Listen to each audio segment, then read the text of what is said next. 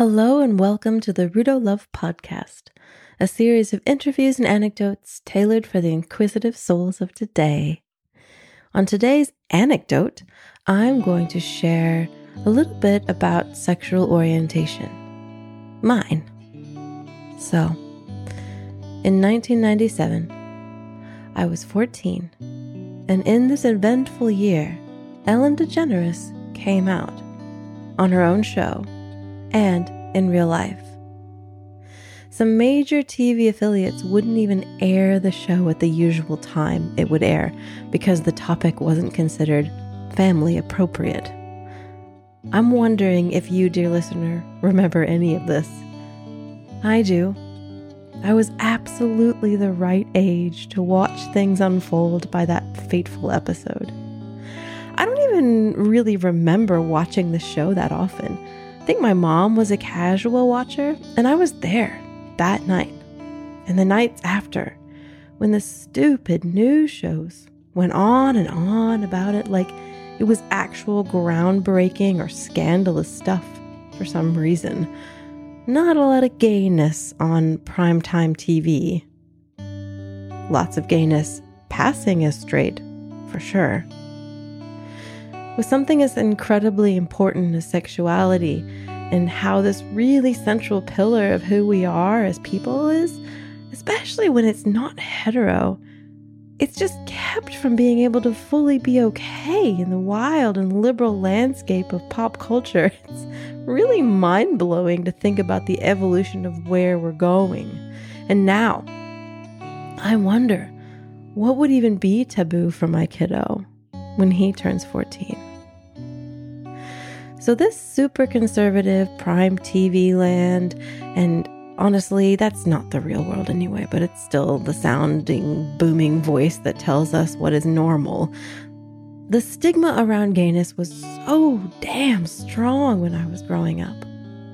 And I think in light of how old I was when I felt not so normal, and how madly different I want to believe the world is for, say, a future 14-year-old kiddo of mine, I want to share my coming out story. But why? Why would this be so important? We're taught to contain the erotic whilst knowing it's pivotal to most things. Attraction, influence, attention, perceived vitality, worth, coolness. We start thinking about sex so early in the developmental stage. And the vast world of sex information, disinformation, or omission, paired with all these questions about, that start coming in fast and hard once you're in school age. I was so interested in sexuality. I mean, so fascinated by it. I like to pretend that I was a man when I was playing with my girl buddies.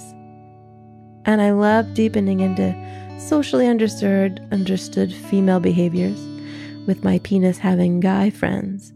I loved it all. I really loved it. And I didn't have that word yet, bisexual. Words are important when you're trying to find out if you're normal. If there's a word for it, well, it's a little bit more real. But how the word is judged, well, good thing I'm a very lusty, taboo, intrigued, scandalous, excitable, dare I say, perverted person. And joyously so. And lucky for me, my parents don't do things like shame their children for their desires and interests. Never, ever, ever said, "What's wrong with you?" or screwed up their faces at any of my behaviors. They just kept their cool, man. And some coming out stories I've heard don't even contain sex acts in the telling of them, but I have those, okay? So what I'm about to describe to you is both tender and relational, and also very much about my sex life. So maybe don't listen to this one if you're my parent, aunt, uncle. First off, I never came out. I mean, so what's the difference, right? My parents are very much aware of my sexuality and have been for a very long time. So how, you may ask, is it possible that I never said, "Mom, Dad, I'm gay," or in my case, bisexual? Intrigued? First off, it's very important to understand that I was in activism hard as a teenager. I was vegan. I went to human rights protests and joined school committees and extracurricular groups like mock UN delegation. And I was really active in interfaith education because of my amazing activist parents. And I was learning about activism at a really early age when suddenly I was filled with a strong desire to join a gay-straight alliance. I saw firsthand what happened to gay families and gay relationships in Kentucky and all around the states. And when I joined that gay alliance group, I met some amazing people, one of which I fell hard for. Oh, Beth. Okay, so let me reiterate here. I never said once why I wanted to join this LGBT. There was not QIA plus at this point, okay? I just did. And my parents were like, great, I'll drive you to the meetings. And all the while, I'm dating people. And I just started bringing home different people. My special friends I brought home for Meet the Parents introduction, usually over a nice home-cooked meal in our pretty awesome dining room at Maywood Park in Lexington, Kentucky. From the late 90s, say 99 to 2001, well, let me tell you, I brought home Brett, then Beth, then Doug, then Christine. Once I was in college, it was just rolled up into the, oh, I'm an artist, this is just bohemian, this is what it looks like, okay? So I've changed all these names, by the way. These big early relationships, I'm just naming names so you can really tell, really hear that I am a switch hitter. I have these fantastically varied relationships, and it just kept going. I never really had a sexual dry season until I really did for biological reasons. I was breastfeeding, and that really was hard for my ex-wife. That's another story altogether. Part of a coming out story is about how the people in your circle react to all of this non-normalcy, right? So I think it's interesting that I'm sort of cast in different lights depending on who I'm in love with, and maybe it made my family more relaxed when I was in a seemingly heterosexual relationship. Maybe not. I feel like they just wanted me to be in great relationships more than anything else. I've fallen in love so many times, I have so many situations to compare. In high school, I was so head over heels for both Brett and his mother, Jenny. Brett was this psychic, sensitive, tender, slightly wounded fellow from high school days, and I think my parents were okay with him. They seemed to be happy that I was happy. And absolutely, it was the same for when I brought Beth over. I really presented her to them, you know? I was like, this is my special friend, Beth. She's very important to me, okay? My folks got it. I don't think my grandmother wanted to get it, but they were all awesome. It was a great dinner.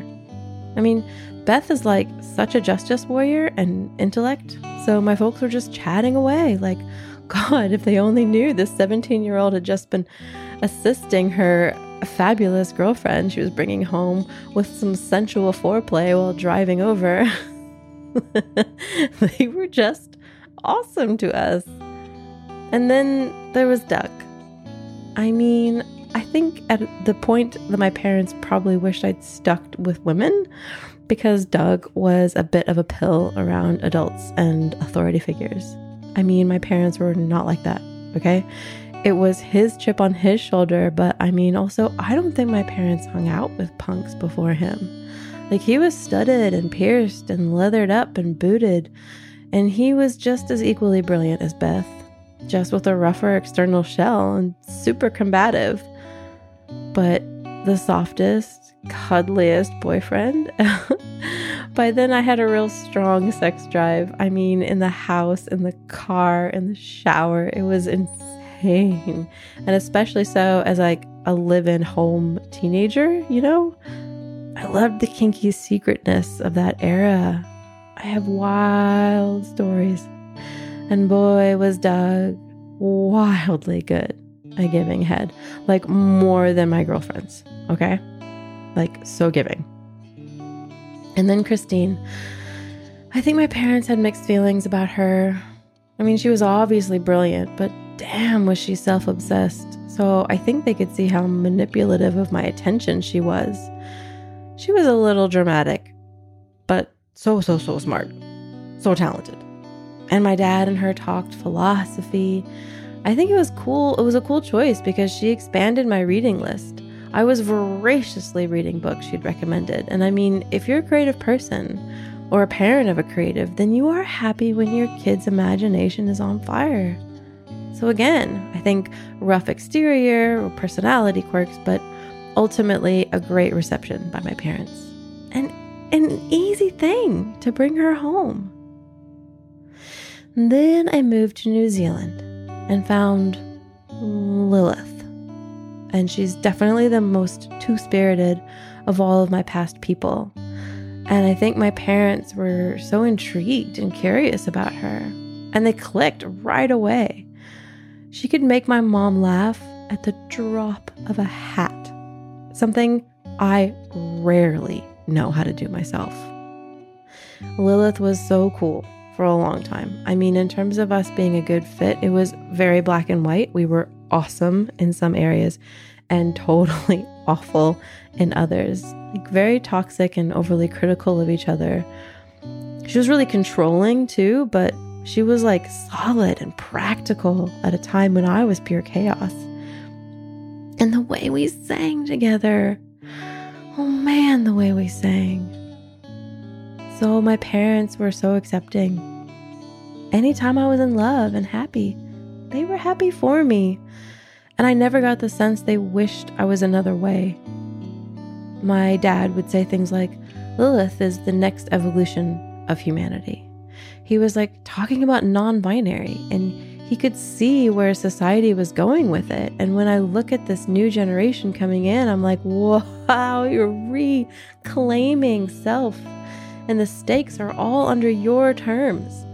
It's so fucking cool. And I will absolutely be as cool as my folks when it comes to my kiddo's chosen sexuality and any other part of his chosen identity when he starts expressing it all. I'm so lucky to have had the folks that I had growing up. And now I'm in this really loving, sweet, and tender relationship, and it's nothing to do with gender. It's just great. And we're solid and loving and supportive of each other. And my parents are just so happy I found someone who gives me so much respect.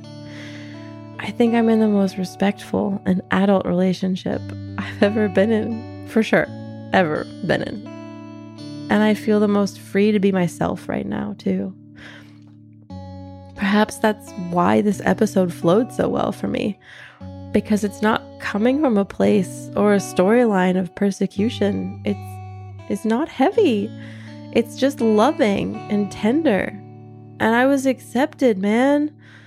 And this is my moment to energetically thank them for that. I really hope they didn't listen to this episode because it was a little raunchy, but listening, those of you listening can send them love and thanks for being amazing parents to this bisexual Rudo, this peacock mermaid, lover of souls and winner of hearts. I love this territory. One with no shame, no trauma. There are coming out stories that are full of acceptance, harmony. And here's to a world where this is the norm. There is not sexual orientational conditions, and it's all just fine to be what it is. The norm needs to be entered around the support that is wrapped around the child, which is finding out who they are and who they are attracted to. And when your child or relative brings that special person to you to meet, or maybe people, I hope it goes well. And I hope this moment brought a smile to your face. Because I feel like I just did this wholesome little speech with a few sex references sprinkled in, because it's me, okay? Now go out and love someone. How about starting with yourself? Huh?